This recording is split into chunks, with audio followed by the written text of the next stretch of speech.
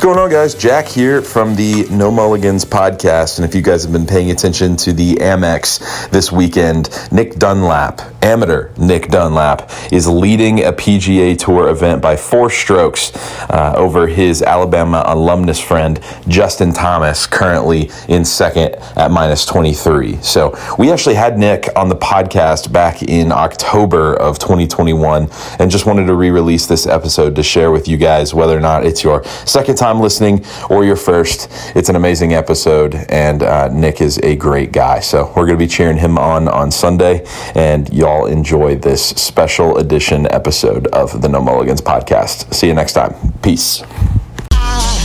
Welcome back to the back porch of Franklin Bridge, where this might be the best podcast of the summer so far. Yeah, I'm excited about this. So before we get started and before we introduce our guests, I want you to name like the top 3 podcasts that we've had this summer. Your favorite 3 that we've had, because we're getting into fall golf now. Okay, favorite 3? Favorite 3. Ooh. I really like the one with Alex Phillips on fitness. Yep. Debunking some major myths there. Like, we'll get into a little bit of some of the stuff I'm sure Nick has done when he's training in the gym. Don't release the name of our special guest yet. Our guy, Joseph. But and then the other one, it got a lot of views, but I didn't get the most number of views, but I really enjoyed having Scott and Stephanie on. Just to get it gave us a broad number of perspectives, and obviously it was a big night here. We had 80 people out here. But like, we've seen a massive growth in the podcast recently. Are we at 20,000 yet? We're so close. We're almost at 20,000 listens. We're about to pass it. So we'll pass it this month. Yeah, it maybe by the time you're hearing this, we have. Who knows? We'll see. We'll announce it.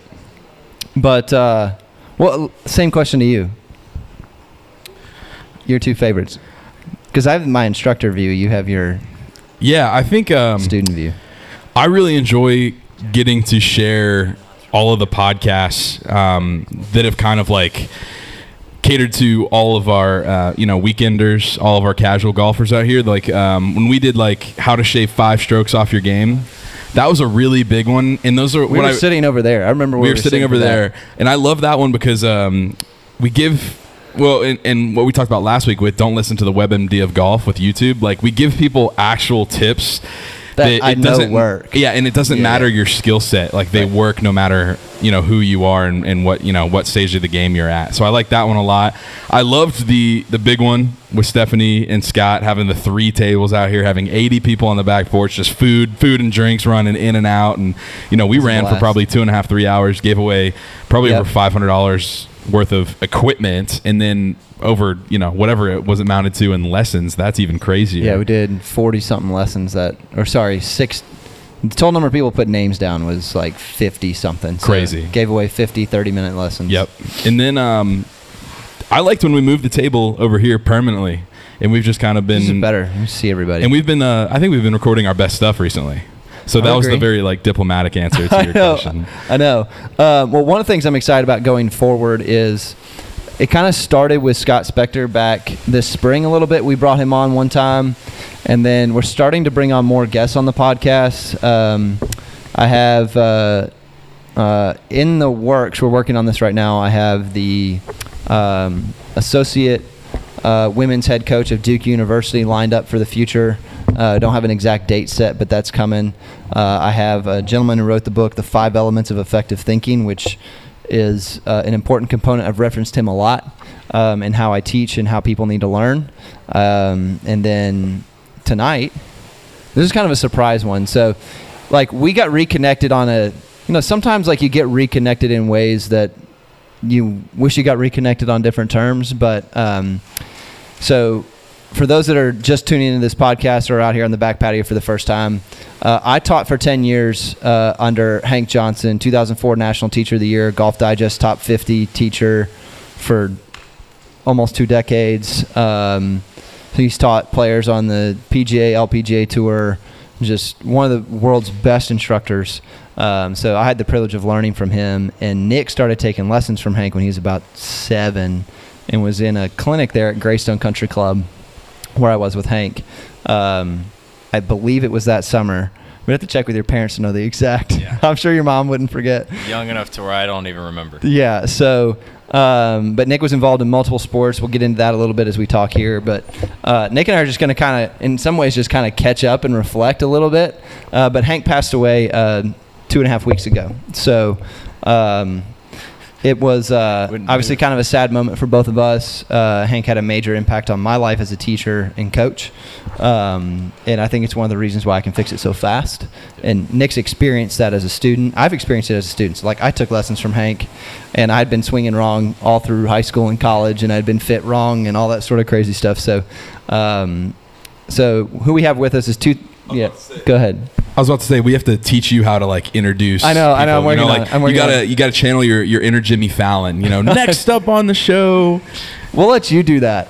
Well, you know all of Nick's accolades. I know. So Nick, we have with us Nick Dunlap. He's the 2021 U.S. Junior Amateur Champion. So yeah. Thank you. That's Chuck Sharp. Needs no introduction. What other big events have you won? Like, the accolades are like so deep. When did you shoot 59? Were you 14? I think I might have been 12. Okay. Excuse me. He was 12 when he shot 59. But, just a phenomenal player, crazy work ethic. You're going to the University of Alabama? Correct. For all you, I'll throw a Roll Tide out there.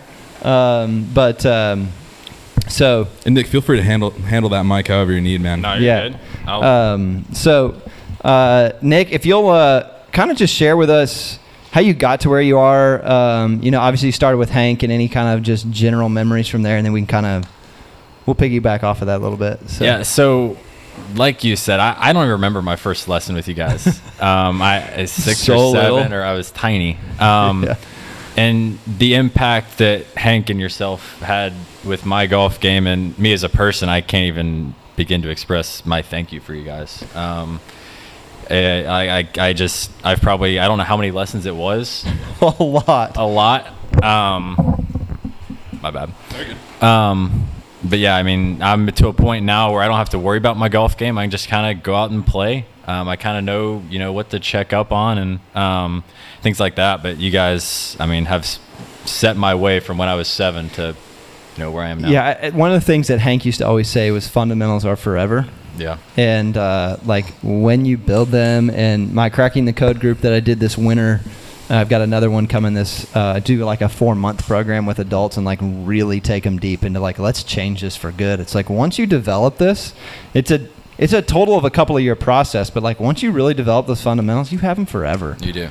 And really do. You know what's crazy? Rely on that. Is that I've actually started to really feel that in my own personal game with you. It's I've gotten to the point now where I'm, a little over a year in, where I'm starting to be able to feel those fundamentals and know when they're off and when I need to fix something. And so it's really refreshing to hear maybe one day I won't even have to I'll be able to put it on autopilot and just have fun. Not that I'm not having that already, but right. You know what I'm saying. But you gotta get to another level to be able to play. So you began tournaments pretty early, but I think the amount of time you put in. So you did other sports as well, right? Correct. I played golf. Was really my last sport. I started with football, baseball, basketball, and kind of ended with baseball and golf. I think you kind of remember that. Yeah. I played baseball until I was 12 or 13, 14 maybe. Which is a huge point for people that are listening. They're like, oh, I'm going to early specialize. You got these kids playing in U.S. Kids Worlds at 8, 9, and 10. That's the only sport they're doing. When you follow those kids, when they get to where Nick's at 17, they're gone. You hardly know who they are.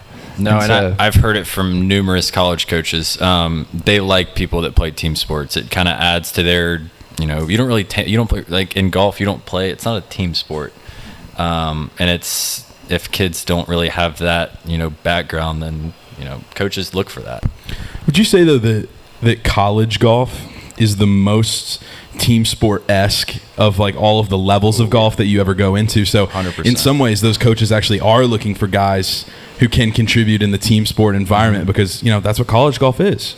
And I feel like it's such a very like influential developmental level of the game that really determines, okay, are you hanging up the spikes at the end of this, or are you going on to play on the tour? And I feel like you need that headstrong ability, and while still being able to socialize with everybody who's on the tour, to just be able to survive almost. Yeah, I would agree with that. It's different. Like people want to be like, because it's weird because you want the team to shoot the lowest possible score you can, which requires you to do your best, and you want to qualify. So you want to beat all the guys on your team or girls, and so it's a challenging balance of like there are guys that don't start, but like you can't hate on the guys that do start. It's this weird dynamic of like you're just not going to start. It's not like sitting the bench in basketball where like you're going to get in the game. Like if you're not in the top 5, you're not in the game. Sorry, your score doesn't count. Yeah, and it's cool. I've been lucky enough to be a part of a couple team events like that, and it hurts to not be playing, but from the guys that are playing, you can learn a lot from them and kind of how they think, how they kind of do what they do, and you can learn a lot from them. No, I would agree with that. Getting around good players is one thing that you've done a lot. I don't remember how old you were when you started playing with other players, but like I think it kind of started playing with some of the guys in the shop at Greystone, and then it kind of bled into where it is now. So kind of take us through that, like playing, kind of going off the team aspect, like starting to play with better players, and how you think that's impacted your game. Just for example, right now I play a lot.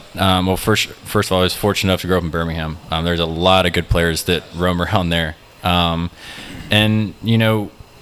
It's just kind of a different mindset, to be honest with you. For instance, you go out and shoot 70 with 4 guys and you beat all of them by 4. You kind of get like, well, yeah, I played great. Like, I don't really need to go practice. I've done it a couple of times where you shoot 65 and you get beat by 2 and you're like, man, like these guys just beat me. And now I got to go work on it a little bit. And it's just kind of that, that balance has helped me a lot. And just, seeing people that beats you motivates you. Which is a big dynamic that I think separates good players from great players. Like good players don't like getting beat and they get frustrated. Great players go, you aren't going to do that twice. Yep. I'm going to speak real quick from like the amateur side of things. It's funny when you go out and play with people and let's say like, I don't know, let's say you're somebody around my handicap and you go out and shoot a 79 and you're like, man, that's awesome. Like I killed it. Or like you go out there and shoot something like an 85 with 4 of your buddies and like let's say you lose by 2 strokes and you're like, I just didn't have my best stuff today, but when you go out there and you shoot 65 and you get beat by 2 other guys, you're like, man, I got to hit the range because this is more than just I had a bad day. And it's like, it's some of your best friends. Like anything I do, I don't really like losing. Yeah. Especially the guys that are closest to you. They give you crap and it'll eat at you for a little bit. It's just funny how like when you get that good, there's like you're pressing up against that glass ceiling to the point where like you're gonna have to do something differently in your day-to-day schedule to get better. Almost where a lot of us, we see that glass ceiling, but it's a mile away. Well, and when you get to Nick's level, it's not like, oh, I made a double over there. It's like I made 2 pars or a string of 3 pars there, and I should have made at least 1 birdie on those 3 based on where it was. Or I chose a shot that left me a 30-foot putt instead of a 18-foot putt, and like your chances of making that putt go up. It's when you get to Nick's level and like I start tracking data and stats, it's literally fractions of shots. If you go way back in one of my podcasts, I believe it was in the 30s or 40s, I talk about fractions of shots. It's being able to find shots fractionally here and there that add up to 2 or 3 on the average as you continue to play. So kind of to Nick and I have actually never played 18 holes. And I always told him when he was really little, he's like, I'm going to beat you. I was like, I'm not going to let you beat me. And now it's like, no, I don't think I even have a chance. So he's a little injured right now, so I might be able to take him. No, I remember if he plays one-handed or something. Yeah, I called you the other day and I was like, dude, like, we need to get a tee time for today. You're like, oh, I don't think he's going to be on for all that long. It's just like a day thing. And I was like, okay, that's an opportunity missed there. No, we'll have to do it. He'll be back up through this area, and we'll play some more. But Nick, I'd like people to see. Everybody looks at it, it's like, oh, you're so talented, and you are talented. Like, you've been given a talent. But if we pull back the layers a little bit, football, baseball, basketball, young age, played baseball to like 12, 13, 14? I think it was right before I moved to South Carolina, so 14, I would say. 13 so or 14. Basically 14. And they tell you not to mix the two sports, which is a whole bunch of garbage. I think so. Yeah. I really and the research supports it. Like, you mix them all you want. Like, I will say the old guard would used to be like, okay, if you swing a bat right-handed, we're going to learn to golf left-handed. Which is total baloney. Yes, I agree. But I do think, like, the principles are kind of fun. Like, if you can be ambidextrous at some kind of sporting event. Yeah. But, like, now that, you know, I've been on this podcast with you for, getting close to 100 episodes now, it's like, it's total garbage to feel like you can't do golf and another swinging sport. It's a way to try and trap kids to stay in their own lane. Like, we're going to keep them in baseball or keep them in golf. Or maybe coaches. Yeah, coaches do that. Like, I'm going to keep this good player over here because I don't want to take a chance that they're going to go off somewhere else. Right, Actually, you would benefit them by letting them play both. But with that said, like, the amount of work that Nick put in as I got to watch it going along, I sent Jack a video of an interview where it was you and Hank at Greystone, and it was north of 40 hours a week you were putting in. So I have an elite junior program here that I require them to get to 25, and they're struggling to get to 25. It's like, how do you get to 40? Like, you're in school. Like, what is obviously summer's different than when you're in school, but, like, what does that look like? Like, what kind of time are you putting in to get to where you're at? Well, I think first of all, to go back on the baseball thing, I played baseball, and, I knew I wanted to play golf when I traveled baseball. I'd play 3 or 4 weeks out of the month everywhere. And I think, the tournaments that I was home, and I don't like losing at all, but whenever I would try to calculate if I lost this game, then I could get home and play 18 holes, is when I, thought golf was probably the way to go.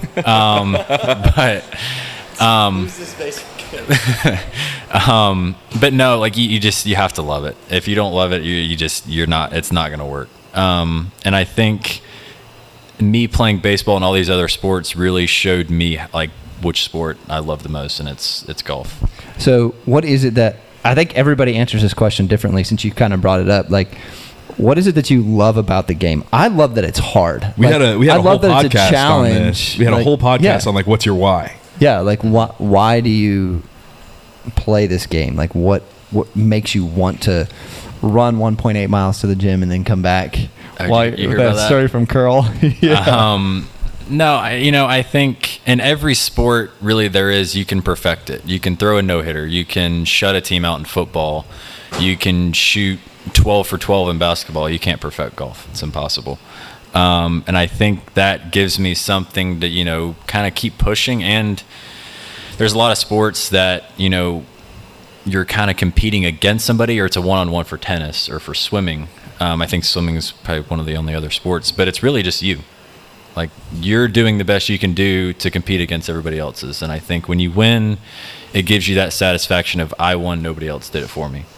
That is wild, because, like, in every other sport, you can be like, well, that's good enough. Mm-hmm. Like, Titans beating the Seahawks this year by, in overtime by, like, that was good enough. Like, they didn't have their best stuff. It was good enough. Like, I don't know. Golf is a game where, like, Scott and I talk about this all the time, where you just flat out get exposed in everything that you do. Yep.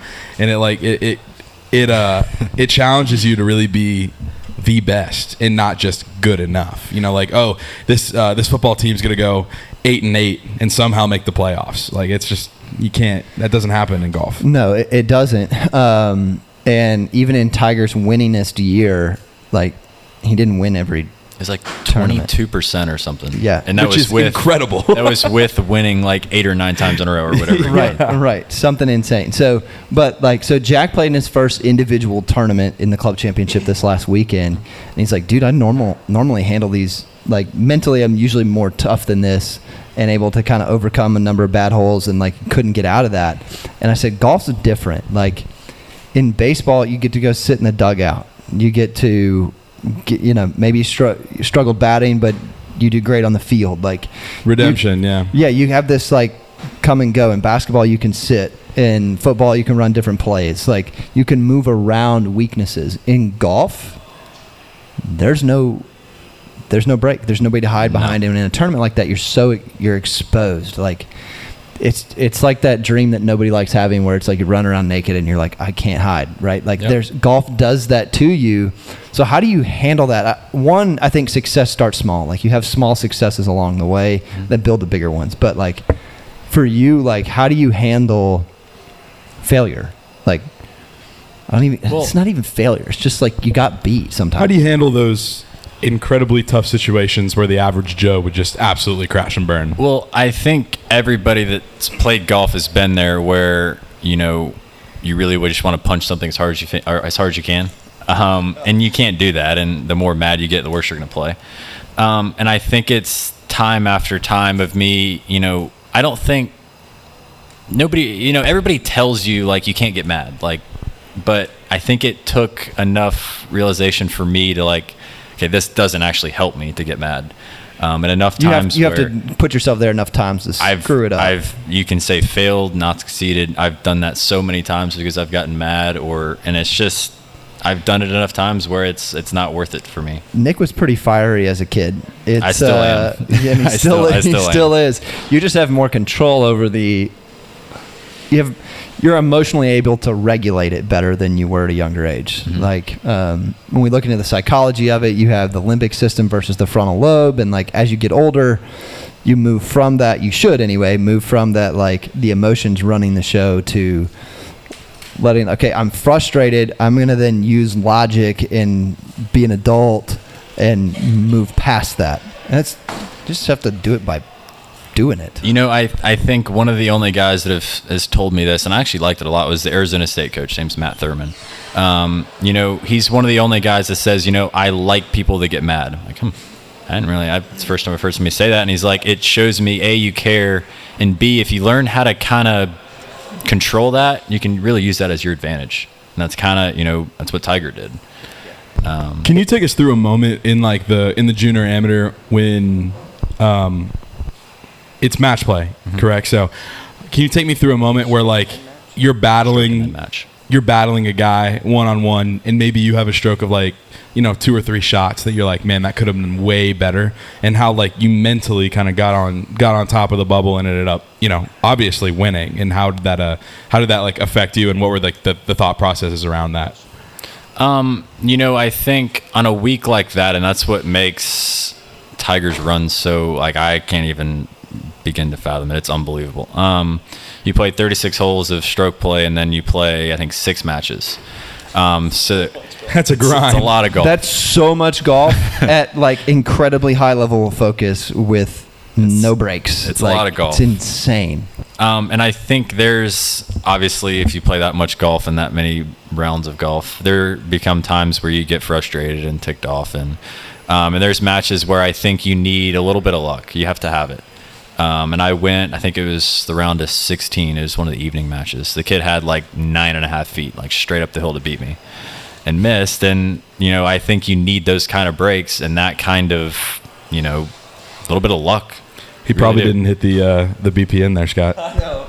Oh, I couldn't watch. No, but like in that, it is a little bit of luck, but you put yourself close enough to be there. Yep, exactly. Like if you had been 2 back, it matches over at that point. Like you put yourself in a position to get that break when you needed it. Like you just, and really any tournament, it doesn't matter how big a tournament is. It's all in your brain, how you think about it.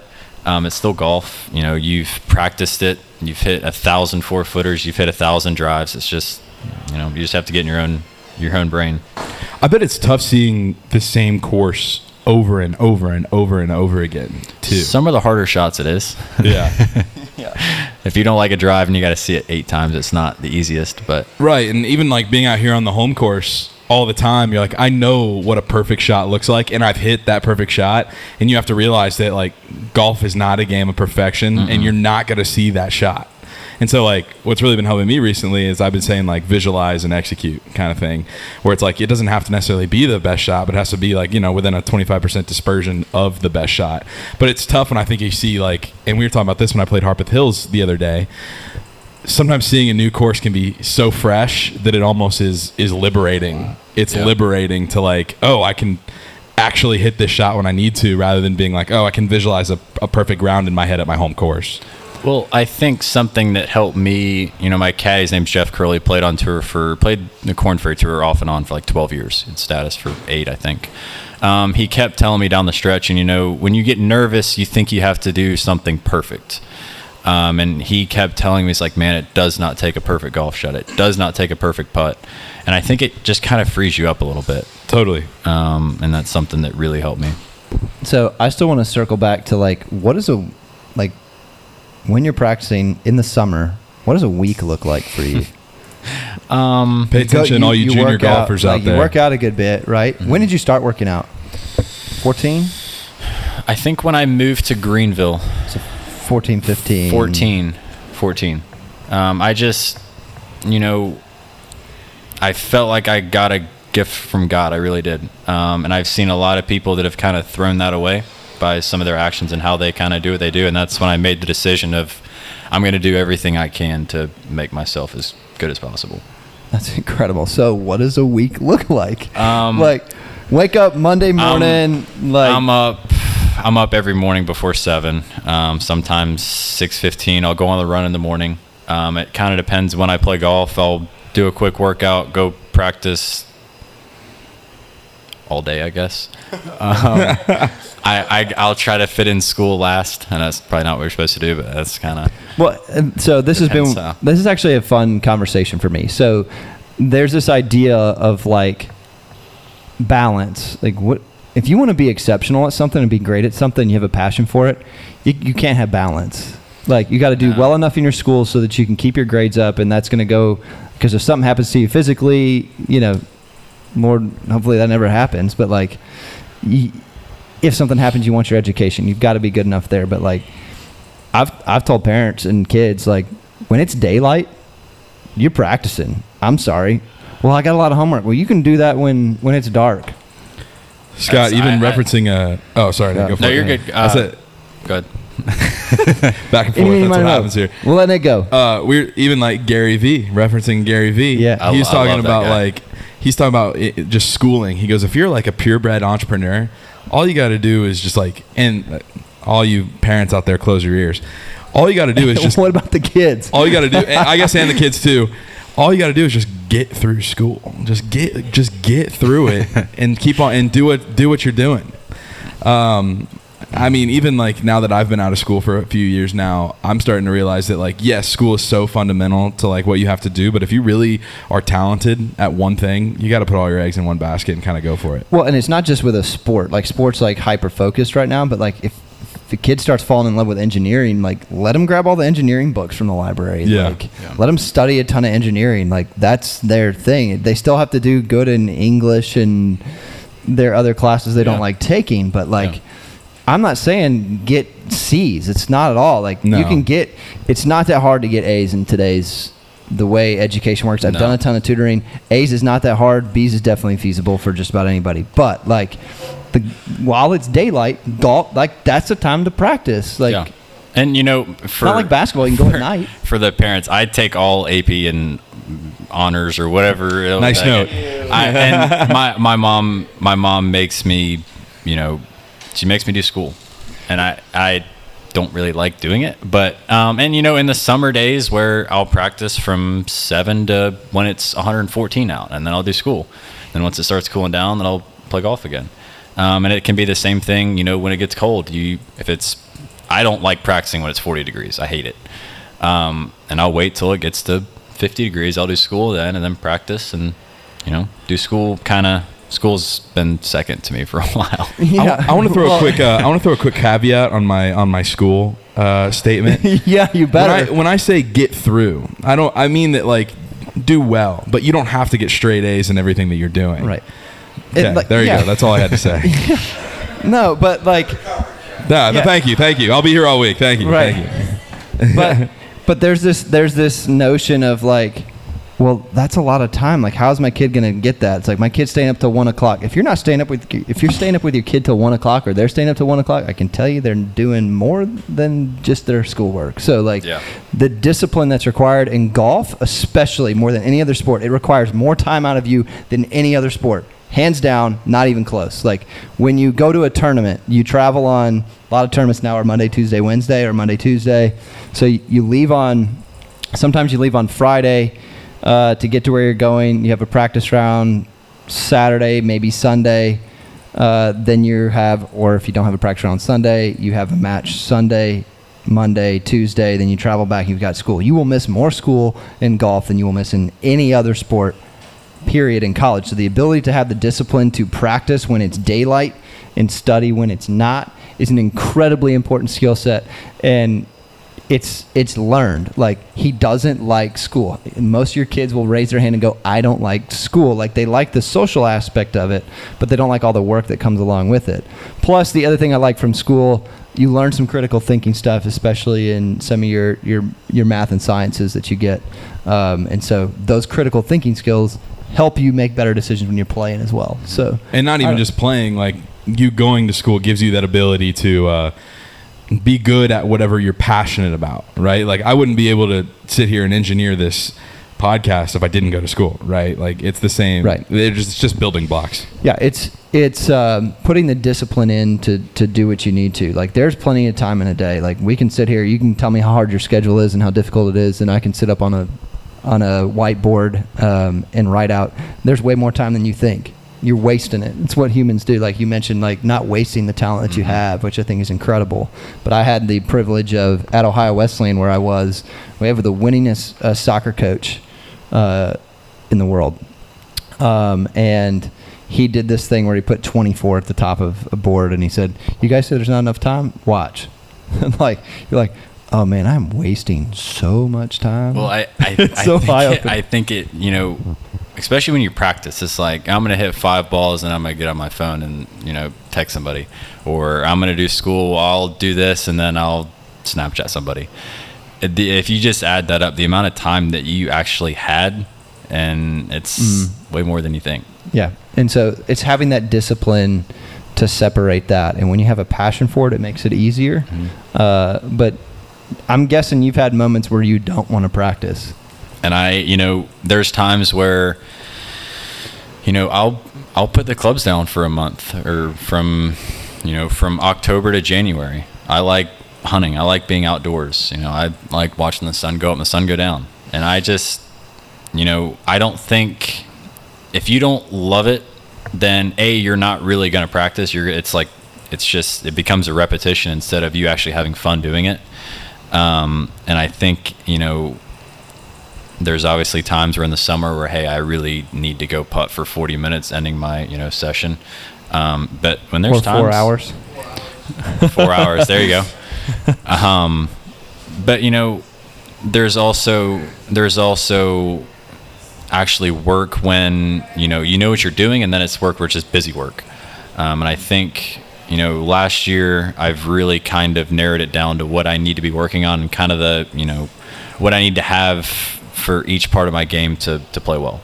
What's a way that, you can talk about in golf, and maybe this is like more of an overarching statement, to avoid that burnout or to get back in after the burnout per se? Not force yourself to play.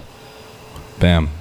If I don't want to, I'll go fish, do something. I mean, don't sit there and be bored. But I feel like we're talking to you like you're this golf savant, and in ways that you definitely are. But I think when people think of people who like the Elon Musk of the world, or the Jeff Bezos, is like, I think that people think that all they do all day is Tesla and Amazon. It's like, no, in reality, not really. They still are passionate about other things in their life. It's just not as public per se. Mm-hmm. And where you have this perception of being this golf guy doesn't necessarily mean you're doing that 24/7, 365. Notice the other thing that Nick said that I think is really subtle is he didn't say like, yeah, I'm just going to sit on my butt and watch TV for 2 months. Yeah, I don't mean that. No.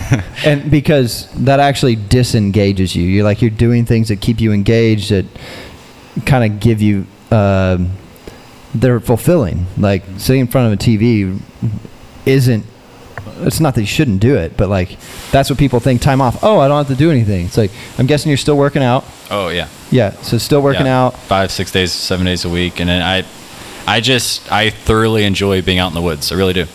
And it takes my mind off everything and I can just kind of enjoy it. 2 more questions before we go into are we going to do a Q&A?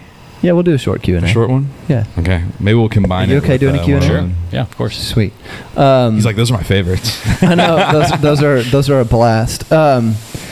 What question? I had a question earlier. Do you have one, Jack? I'll say this. What are you most looking forward to going to college and playing D1 golf? And Scott mentioned to me that, this may be true, this may be not, that you want to stay for 4 years for the whole time. I think with this new PGA Tour University, for those of you that don't know, I don't even know what that is. So you go don't? ahead. No. So kind of what it does, it's got this ranking system, and it's either for 2 years or 4 years. And if you're ranked in the top 5 of this PGA Tour University, it'll give you full status on the mini tour. That's awesome. That's cool. We talked about trying to find ways to get guys out there without the dollars, that don't have the dollars. That's huge. I like that. And if I don't achieve that after 2 years, I'll probably stay 4 because it doesn't work in 3 or 1 or your first year or third year.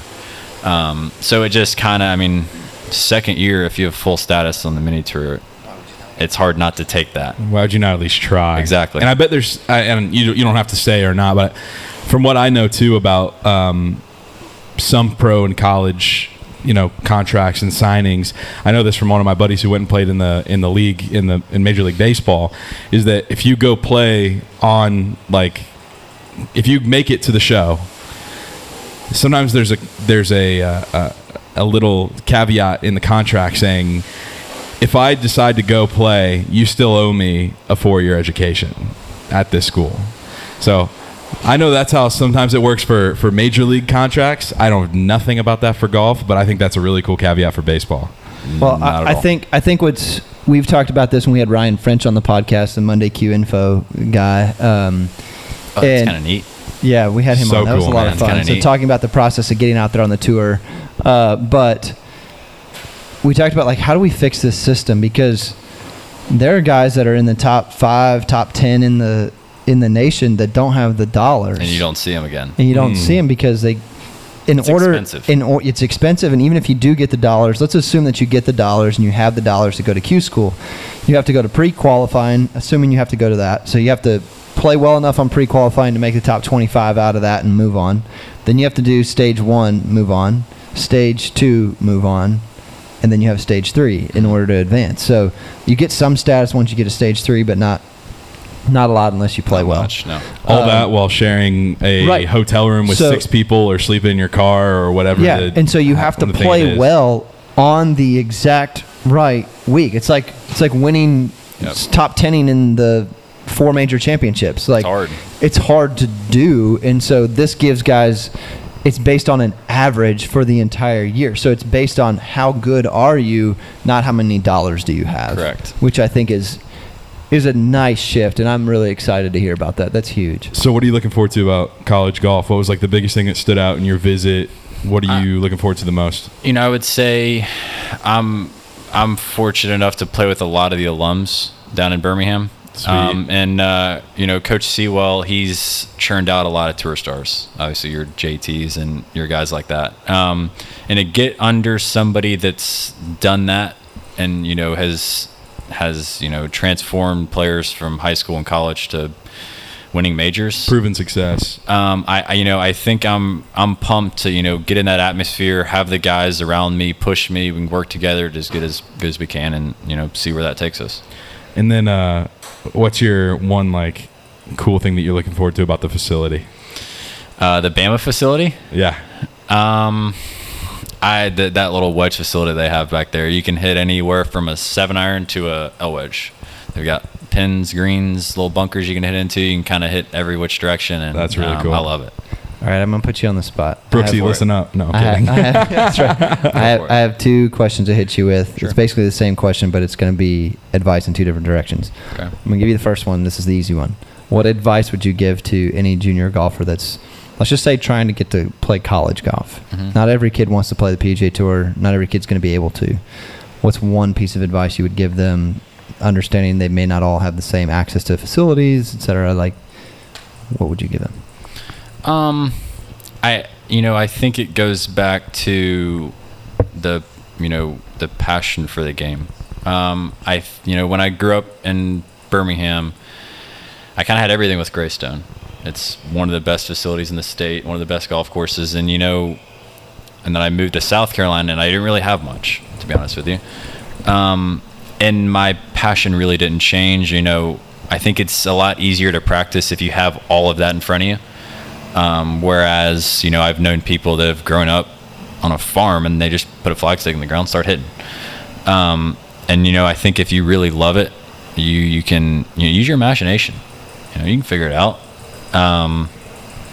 That's kind of all I got for that one. So I'm going to pose the next question, and then I'm going to give some filler time for you to answer it. Okay.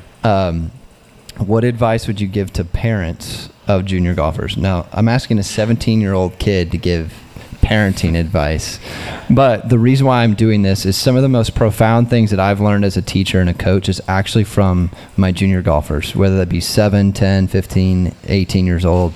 I've learned a ton of stuff. One of my biggest teaching, instructing moments, technique, was actually from Erica, who worked for me the last 2 summers. But her first summer here, I did all these 15-minute evals, and we're about 40 or 50 of them through.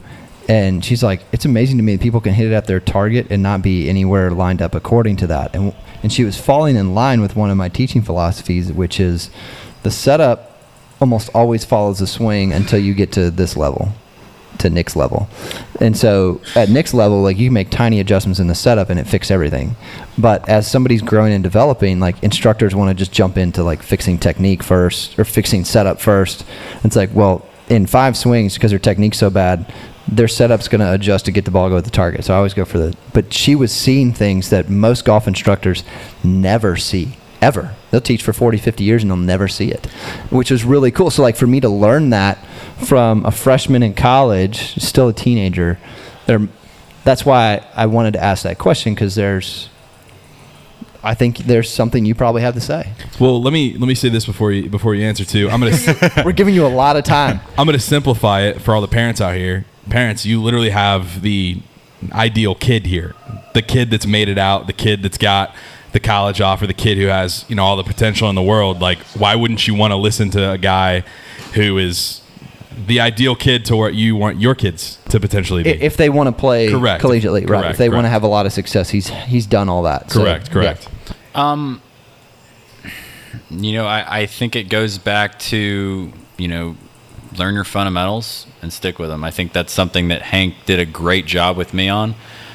He taught me these fundamentals. As you go through growth spurts, there's probably times where I shot up 2 inches from seeing you from time to time, and keeping that in check really helped me out. But my mom and dad don't play. I think they've done a great job of, first of all, to play the sport, you got to learn to be alone, and you have to enjoy being alone. And I think 8 out of the 6 weeks I was on the road on this summer by myself. Went from Chicago, New York, North Carolina, South Carolina, Florida. I was by myself. And I think me figuring that out for myself has helped me a lot. Not only to mature, but to just kind of realize who I am, and kind of figure out. You run into problems. I've missed flights. You got to figure it out. But I would say kind of try to find an instructor like Scott. Scott's been great. He helped me a lot, and just kind of let them grow, let them figure it out for themselves. Nick's giving me more credit than I'm due. No, I'm really not. I'm not at all. It was great to be a part of his growth and development, and I remember a putting lesson at the Legacy one time. I have that in the back of my head that I remember at the Legacy golf course at Greystone. But can you see why I learned stuff from kids? Like, I've never had it said that way. I've been doing this for 11 years. And he said, you have to learn and love being alone. Like, you have to learn how to be alone and have the discipline to work and all that. And it's like, I'm so totally going to use that. Like, I've already got like 2 or 3 situations in my head. I'm going to use it there, there, and there. So, Nick, thanks for being on the podcast. We're going to do Thank you. Shorter Q&A after. But I appreciate it. man, that's great. Congrats on your win. That's probably the biggest. It's the biggest junior tournament you can win. It is. Congrats, man. It quite literally is, appreciate Scott. Yeah, I know it is. You can't win anything bigger. So, And he's going to the U.S. Open next year because of that. So, Bam. Yeah. Thank you.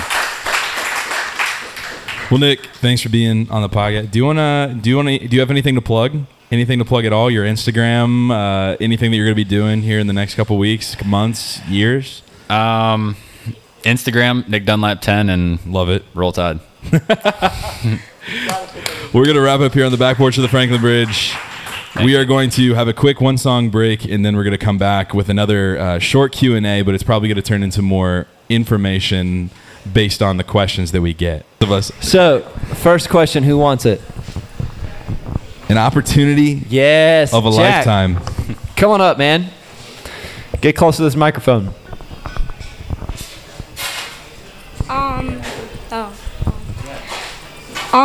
What do you think the most important, club in the game is? Important club in the game. I would say it's got to be the putter. It's what everybody says, but, there become weeks where, let's say you're driving it really well, or you're hitting your irons really well. That's when you win. And I think your putter, they say the putter is the equalizer for a reason. And it really is. That's correct. There's so many different ways to make a par and a birdie. And there's only one way to get in the hole, and that's to putt it in the hole. So that would be my answer to that. Okay. It's a good question, though. Really great question. Who's next? While we're filling time here, I feel like we always talk about, how to hit your wedges better, how to hit your irons better, how to drive the ball. We talk about the putter a lot, but I feel like it's one of those things where it's so common that people don't feel like they need to practice it as much, when in reality it's the thing you need to practice. It's the thing all to the practice. time. It is.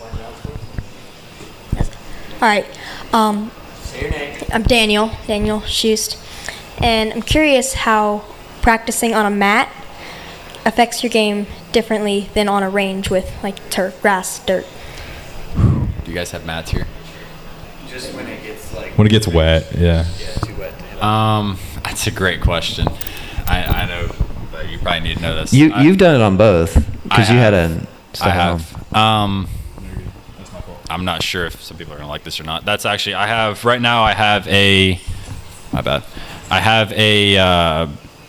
inflammation and tendonitis and carpal tunnel in my wrist, and that's why from hitting off mats.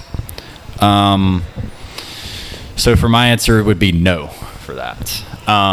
But then again, some people have to if you're from the north, or like I said, it's really cold. How's it different? Explain. I think it's kind of common sense, but from your perspective, how is it different? I think that's another part of what you're trying to ask. I think you can kind of fake it off the mat. Yeah. I think if you're hitting off grass, it gives you that real kind of turf interaction. What actually the ball is going to do.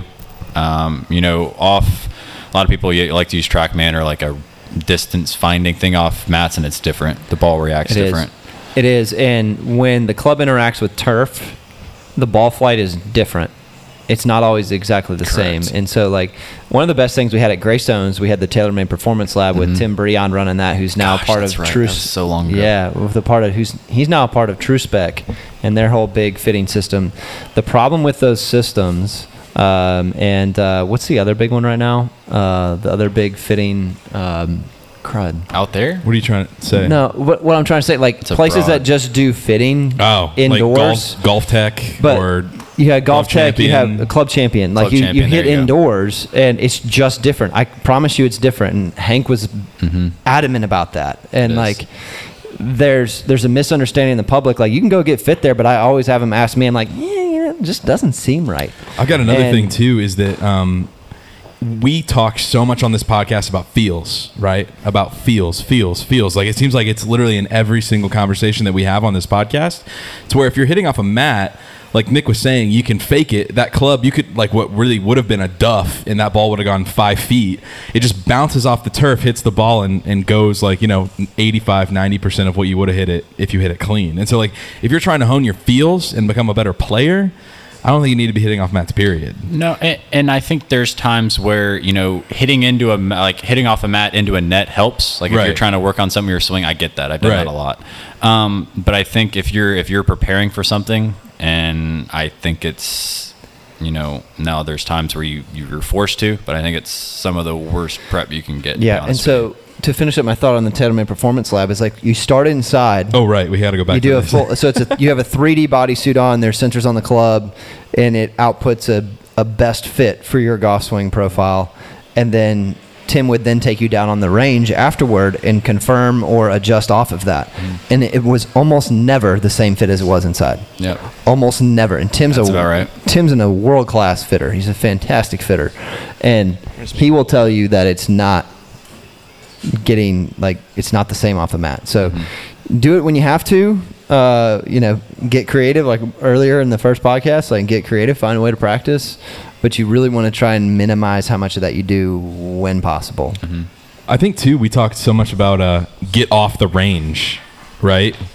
Where it's like if you sit on the range in one bay or off a mat all the time, like you're obviously not gonna find your true golf swing, figure out how to get out of stuff, and be the best golfer you can. Sorry, we got a question up here. Go for it. He gave it to me. Anyway, you asked a question earlier, what is your favorite part of golf? To me, my favorite part of golf is truly a beautiful ball flight. Seeing somebody hit it is amazing. I don't care if it's me or anybody. When you get to your level, do you still get excited about it? And then And then when you're playing your buddies or in a tournament, and they hit one, and do you ever just go, oh, wow? I think. Do you lose that? That's a great question. I actually realized it, playing with a lot of good players, you don't really see your own ball flight. Like I hate to say it, but like it kind of gets like, I'm not gonna say bored, but you see it so much, it like nothing really like kind of surprises you. If that makes sense. And I think once you see somebody, it's kind of weird. Once you see somebody else hit it, you're like, man, that was really good. But even if you don't do it, it's like I don't know. I've done it. Like that's kind of how I hit it. Whether it's not very good, bad, good. And it's just if you do it so much, I hate to say it doesn't surprise you, but it's like just kind of you see the same stuff over and over and over again, and it gets kind of repetition. But you still love the sport and love the game and everything that's with it. Like you enjoy hitting those shots. It's just like your recognition of it and the surprise maybe drops a little bit. But you get to like when you're playing with great players, like during the course of 18 holes, like getting to be around guys like Nick and Michael Johnson and Jake Mondi and Lee Williams, Will Claxton, some of those guys. It's like, do any of you ever hit a bad shot? But there are shots during that 18 holes where each player will hit more than one exceptional shot, and the rest of the group recognizes it. You always want to, like, the way that we've been conditioned to watch golf too is very not like the real thing, I guess I'll say. Like you always want to be standing there on like an 80 yard wedge shot and watch that ball like rip back towards the hole. But you never really get to see that from your perspective and like where you're actually standing on the golf course. And so I feel like every time we watch golf, it's always fun and exciting because we're literally on that journey with the golf ball, but not with the guy that's actually hitting it and being like, did that go in? Like, is that right there? Like, no, but I think to answer that question a little bit more, something I've done is I'll go out and play with 3 clubs. And I love being creative. I like, back to the mechanical stuff. I like practicing, don't get me wrong, but it's kind of what we used to do when we were younger. We try to play as many holes as we possibly could before the sun went down. This is the thing. Like, there are kids that spend a ton of time on the driving range. I had a kid this summer that spent more than 90% of his time was driving range time. He was struggling on the golf course. He was really good as a junior golfer, and I told him, I said, "You're gonna play 140 holes a week." Yeah. And he was like, "What?" And he won the regional tournament and then went to state and finished in the top 10. Like, this is a kid who hadn't won tournaments in 2 or 3 years. And I picked him up this summer. It's like, get off the driving range. Like, even pros, like, get stuck on that driving range trying to perfect it. It's like, you have to hit shots, not swing. Yep. And I like what you said about the 3 club thing. I think that's, you'll hit a couple shots. Let's say you hit a 9-iron 120 yards. Sometimes you have to hit a 9-iron like 70. And it's like a front pin. You got to figure a way to get it close. And sometimes you have to try to, hook it or get it to go 140. And I think, to answer your question, that kind of gives me a little bit of satisfaction. It's like, man, that was like, if you hit a 7-iron like 80 yards, man, that's kind of good. Like, yeah. If you can kind of, hit one close when you're not supposed to. So the question, people go like, well, when am I ever going to need that? I was like, oh, you're going to need it. Oh, you'll need it. You'll need it. There will be a time where, you'll need it. And you look at these shots that these tour players hit from like under the trees that run up and like chase and curve on the green. You can't learn that on a driving range. No. You just can't. And you have to develop that by feel. I'm not saying that I'm any Nick Dunlap here, but you have an amateur perspective based on. It's one of the reasons why you've gotten good so fast. Well, what I was going to say is that when I was playing at Harpeth Hills the other day with one of my buddies, he hit this drive that was it was actually on what we started on. So we finished on 9, right? And so, do you have 9 in your head by chance right now? So he hit it on the right side of the fairway, right behind a tree, and that fairway / green complex is tilted up to the top, from top to bottom, left to right, and he was hit behind it. She's like, "Dude, how am I going to do this?" And I was like, "Watch this." And I took a 5-iron out of the bag, and we were like, we were probably 120 yards, and I hit this thing that this nice cut kind of like wedge 5-iron that like sliced almost around that complex, landed right up and rolled onto the green. Whoa. And he's like, "Dude, how'd you do that?" And I'm like, he's like, "That's something you." Jack. And he literally said, "You can't do that on a range." And I'm like, bingo. Well, to that, it's like, if you really think about it, if you go hit 100 balls, all of them are going to be full. They're all going to be full 9-irons. Yep. You go to the golf course, how many really or smooth full numbers do you get? Almost never. Yeah. Like, they're almost never flat lies. They're never like, that's why I think practicing's great. Don't get me wrong, but I think you have to get out there and just kind of feel it out. And you're still paying attention to your fundamentals. You don't just let them go to garbage. Correct. Like, your core movement stays in there, but you have to figure out how to shape shots. And players go, "Well, I just didn't hit enough fairways and greens." I was like, "Well, I didn't have enough fairways, so I couldn't hit enough greens." I was like, "You don't have enough other shots." Yeah. You can't play the game with 1 shot or 2 shots. Too many people are scared 200. To trust their body too. Like, they don't have fundamentals. Like, that's. Yeah. Or they have a set of fundamentals that doesn't fit their body type. Like, there are certain idiosyncrasies about Nick's swing, and we talk about Austin on the podcast and Elijah. Yeah. Like, they have idiosyncrasies that aren't the same. Like, Elijah's swing isn't going to look like Nick's. Nick's is going to look like Austin's. Like, there's no continuity there. And so if you don't have your set of fundamentals, like if Nick tries to swing like Elijah or vice versa, we're not going to get the same outcome. No. We're not going to get the best outcome for that player. And I think that's one of the things I learned so well from Hank was, like, I remember when he was teaching Vasily Kartos, and we were doing a wedge lesson, and Hank turned to me before he did this. He said, "Don't listen to anything I'm about to say. It doesn't fit any of the fundamentals that we ever teach." And I almost never teach this, but he taught Vasily this little soft wedge shot that was unique, and Vasily had a very different style of swing in a golf club, and an excellent player. Can you talk about from Shout a teaching standpoint? I know. Talk about from a teaching standpoint, like, for example, you'll let me kind of like fiddle with a few things in my swing, and I guarantee you would do the same for Nick. But talk about, like, what constitutes somebody to be able to play around with a set of fundamentals that you've given them as somebody who is your student. Well, that depends on the person's both physical ability and awareness. You don't just have to have physical ability. You have to be aware of what your body's doing. And I'm also playing Jack the way I like to play athletes is, I'm going to use another Hank since Nick's here, but he calls it guided discovery. when I kind of give you a couple different parameters and you play around with it, I know what parameters I'm giving you, and I know you're going to play around within those lines, and you're going to find the one that works for you, and it's almost always going to be the one I wanted you to do anyway. But you're going to own it instead of it being mine. Yeah. I watched him change a young man's grip, and I've done this with one of my players where the kid's grip was like way too strong, and Hank set him up beside a box, and like he's like, don't hook it. He's like, what do you mean don't hook it? And don't hit the box. The kid smashes the box in like the first 10 swings. Hank's like, miss the box. He starts missing the box, hits his pull hook into the crap at Greystone Founders, into the weeds on the left. And I keep watching. He's like, come on, pull cut it, pull cut it, pull cut it. And he finally changed it. At the end of the lesson, Hank said, we were down the line the whole time. He said, go around and look at his grip. And he whispered this to me. So I walk around. The kid changed his grip. He had been to 3 different teachers who had tried to change his grip. He's like, and he showed up to the lesson and said, I'm not going to change my grip. Everybody's tried to change my grip. I can't change my grip. He comes back 2 weeks later for his second lesson.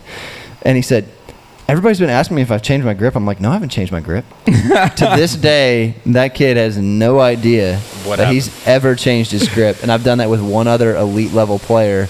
And there's somebody in the audience who knows who that is.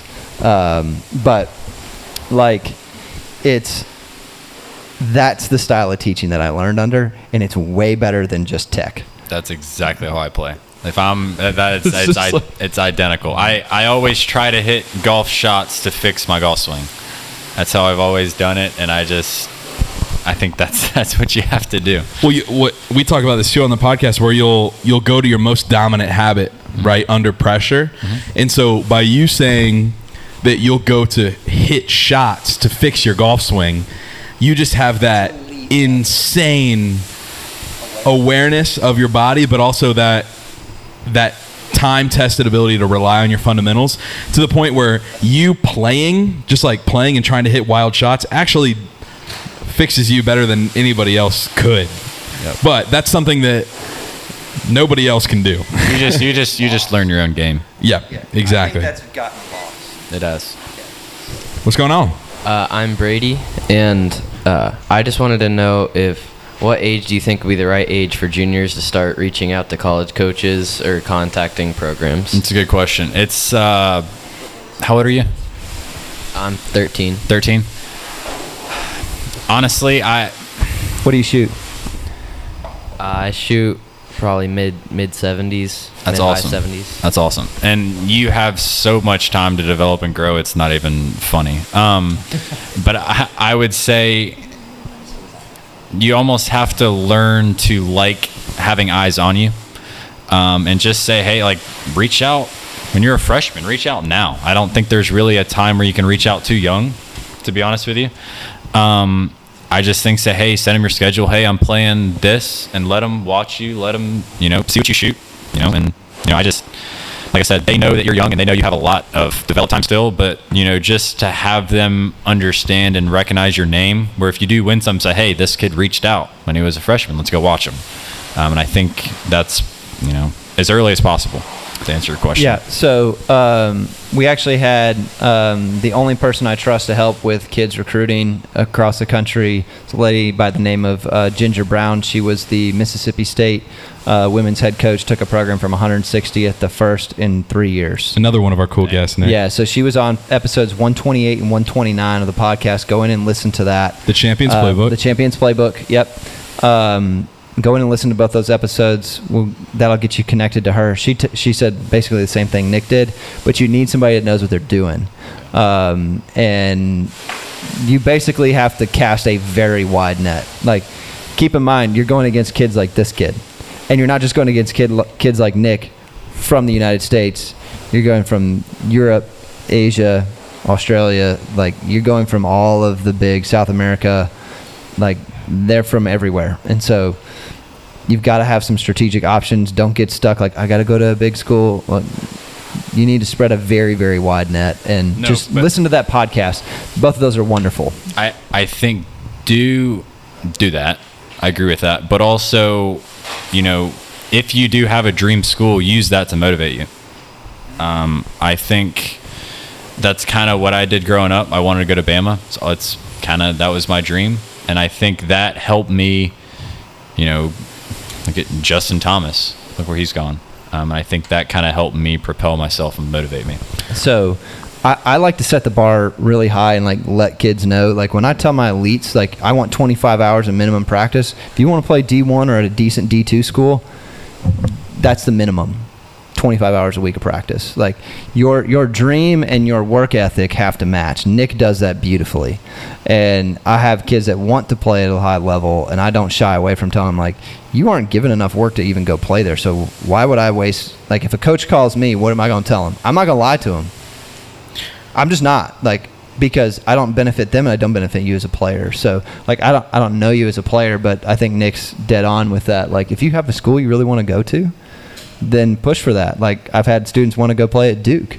Well, Duke, you need to have a minimum of a 31 on the ACT, and you need to have won a regional or national event, and you need to have multiple competitive events with scores in the 60s.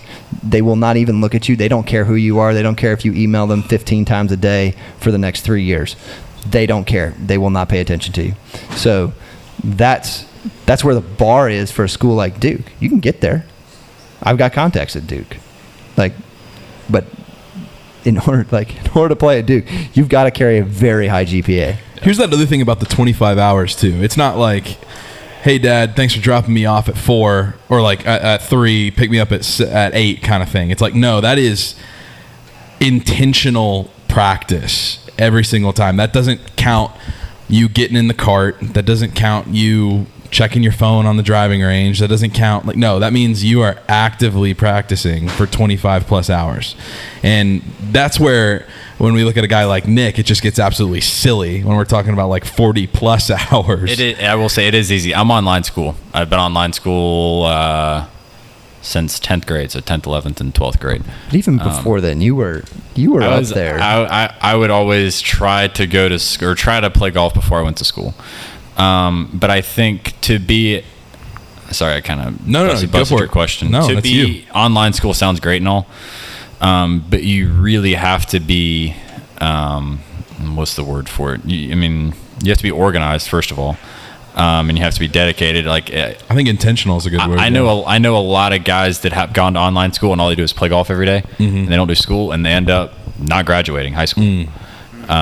Which is a requirement to go play college golf. That is a requirement, and one of those guys is on the PGA Tour right now. He's doing all right, but there's ways around it, and but I think that's something that's helped me a lot with where I want to go. I'll say this too, while Scott's looking for another question, talking about like getting recruited as well. It's like from the baseball side, a lot of the times the people like go to these showcase tournaments, and then like as soon as they're over, like their mom or their dad will like go and like talk to the recruits. Like, no, that's not the time where you go and like talk to these coaches. Like, they're there for a specific person, and then they're leaving right after the game or right after the round or whatever it might be. And so I think like some good advice looking back on it from my athletic journey is like talking to these people behind closed doors, like emailing them behind closed doors and being like, listen, like, I'm super interested in your school. Can you give me any recommendations for what I should be doing at this age in order to, be at the level that I need to be by the time I'm ready to be recruited? Exactly. I'm Tucker, and my question's like, what do you do to work out, and how have you seen that impact your golf game, like, and your scores on the course? That's a great question. It's a really good question. I would say my dad, he works out, not really for golf. And I moved to South Carolina when I was 14. And I met a guy through a Bama alum that worked kind of in the physical training and that kind of aspect. And I didn't really take on his advice early. I just kind of started lifting weights, doing whatever. And I got bigger, but I lost my flexibility and I lost, my feel. I didn't play as well. And I think I would highly recommend getting advice from somebody that knows what they're doing first. I would highly recommend that. And just, flexibility and mobility is a huge deal in the sport we play. It's not really like, yeah, you can look like Bryson Brooks, I guess, but it doesn't really work for everybody. You kind of have to, listen to their advice, get multiple people's advice. It's fine, but I would go that route for sure. So this is why, I've been around a lot of fitness professionals and a lot I don't trust. I grew up, my mom was a personal trainer, my dad was a bodybuilder. I know this space very well. I know it well enough to know who to trust and who not to trust, and that's why I won't bring on anybody here other than Alex Phillips right now. Yeah. And so, if you want to learn what to do, go see Alex. What podcast number was that? These are a little more recent. Jack will find it here in a second, but go. Yeah, it was a couple of weeks ago, and I've already had several students go to see her. She knows what she's doing. She knows what you need. And I know Tucker has a little bit of different in terms of physically, has some things he's just born with. And so, she's a fantastic resource. She's expensive on the front end, but, you don't have to go see her every couple of weeks. You can go see her once every couple of months. She'll build your program, you go and execute it. She'll show you how to do all the movements, learn all the movements, show you what you need for your golf game, be able to measure everything to make sure you're not losing in certain places and you're gaining in the places you need to. And then I can communicate to her what I'm working on in the golf swing. She doesn't know anything about the golf swing. She doesn't care, which is one of the reasons why I like her. She's like, my job is to fix the body. You tell me where you're struggling to get something, and I'll fix that. No, and I think that's something a lot. Ask somebody like Scott, or ask somebody that has a great intention for you, but knows kind of that industry and knows, knows some people. And I think something's write down, when you go to what does it help with, if he has you do something to build your core, write that down, kind of what it does, how it's going to help you, and after 4 or 5 workouts, you kind of can build your own workouts, and you can kind of build, for, let's say, I don't have very good flexibility in my left shoulder. And I have 10 different exercises that can help with that, and that may not apply to you. And I think, like Scott said, ask Scott or ask somebody that knows what they're doing.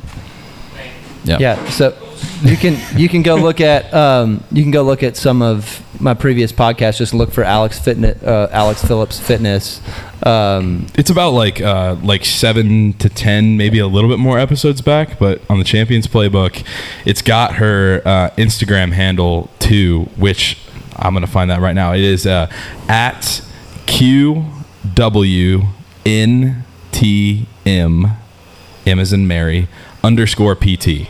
You probably don't even have to type the whole thing out for it to show up. I should be able to. And her name's Alex Phillips, so that's on Instagram. So. She's fantastic, especially if you've got injuries and things that you got to work through. She's fantastic.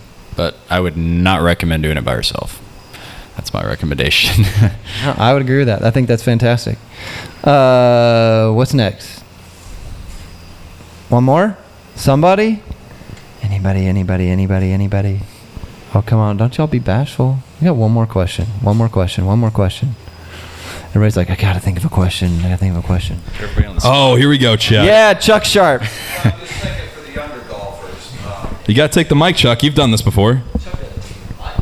I don't need the mic, right? So anyway, what I'd like to know, and I haven't been here for the entire thing, so maybe you've talked about this, but I was always goal-orientated growing up through life. Mm-hmm. So right now you're getting ready to go to college. What's your long-term goals, and what advice would you have for young people in setting goals and intermediate goals along the way, not just the end goal, but do you do any goal setting whatsoever? Of course. I think something that, first of all, there's a lot of apps you can get on your phone, like strokes gain apps, strokes gain this. I keep stats. I think something that Justin Thomas does really cool. He puts out his entire goals for the year and lists them out of what he wants to do, whether that's gain strokes in this category or do this off the course. I think that's something that's helped me, but also set goals high. Set a couple that, I want to be the number 1 player in the world. That's why I play. And, be the number 1 player in the world as a junior, amateur, and a pro. That's one of my major goals that I really want to accomplish. And like I said, there's a lot of goals. I want to become a better putter.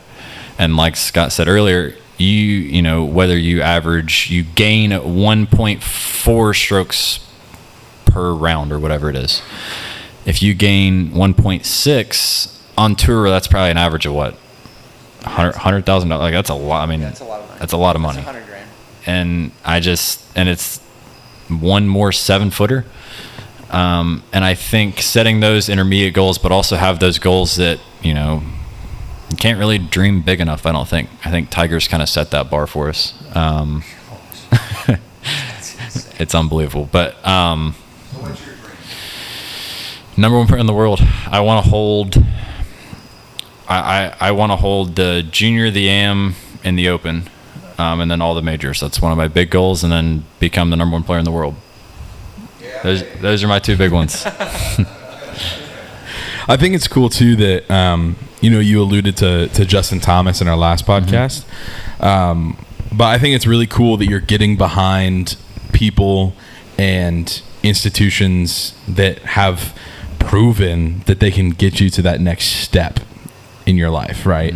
And while that was, Scott early on with Hank, obviously, and now, proving your way to the junior AM, and then, now getting to Bama and getting to get on that proven tour or that proven track record, and then, potentially getting on tour after that. I mean, I think it's cool that a lot of people think that in order to be like Tiger Woods, you have to like pave your own path, and it's like that's not necessarily true. You just need to get behind people who have done it before, and I think get in the room like we talked about in our last podcast. Ask questions. You really I thought a couple years ago that I was best ever, and and even for guys that are number one in the world right now, like I guarantee they're asking questions like how to get better. And I asked, play with a guy, his name's Sepp Straka. He represented Austria in the Olympics.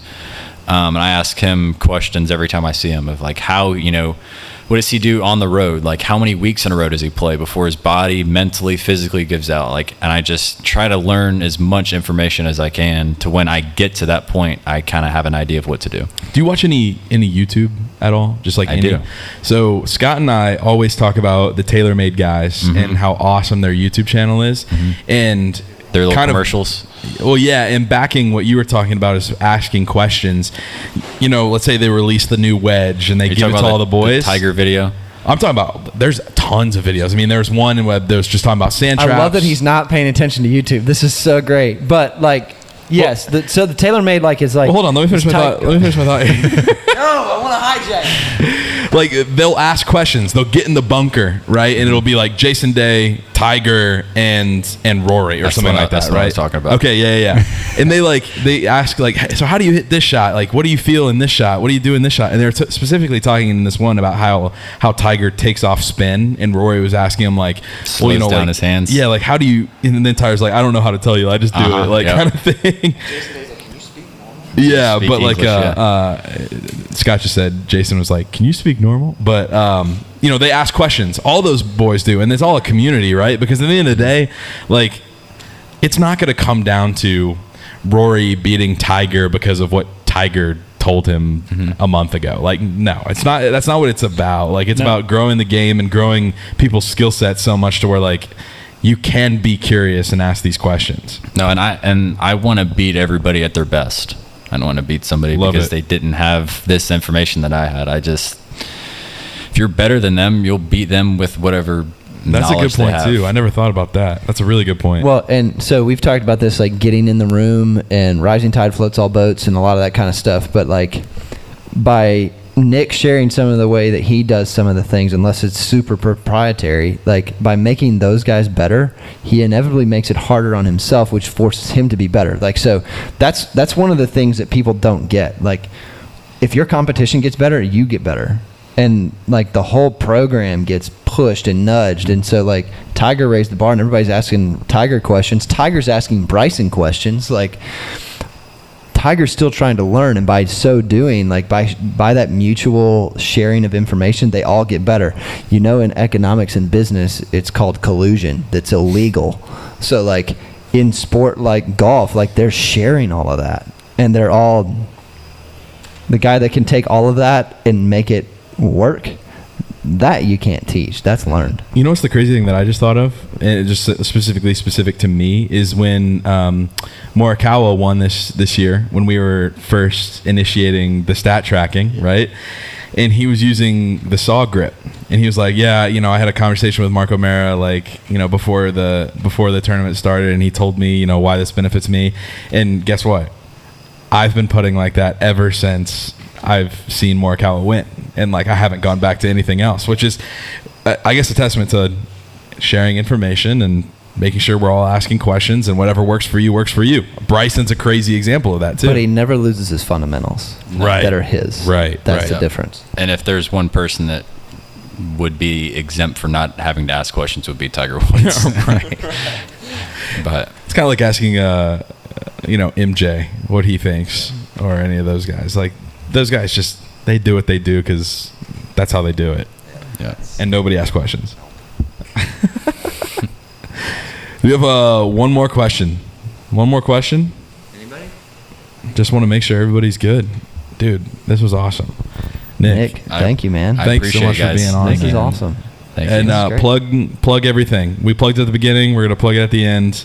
Your Instagram, and of course that two-word phrase Jack that I hate can't. so much. Nick Dunlap 10 and Roll Tide. There you go. Go Vols. No, I'm kidding. Roll No, Tide. Nick, thanks so much for being on the podcast, man. This has been so much fun, and having you here has been super insightful. I mean, to especially the crowd that we have out here. Which, by the way, if you're not here, Wednesdays at 6:30, you never know who Scott and I are going to bring to the podcast. So make sure you come on out. We called an audible on this one. This was a last-minute deal. Nick, I'll say this too before we get off. Scott was so excited for you to come on. He called me like 3 days ago or something like that. And he was like, "Dude, we're gonna have on the podcast Wednesday." Told me about you. I looked you up and I was like, "Oh, let's go. That's gonna be so much fun, man." Well, I appreciate you guys having me, and thank you guys for coming out. It's been a lot of fun. We look forward to following you, man, on your journey at Alabama, and hopefully it's world golf ranking #1. Hopefully. Can we get a round of applause for Nick, everybody? Thank you.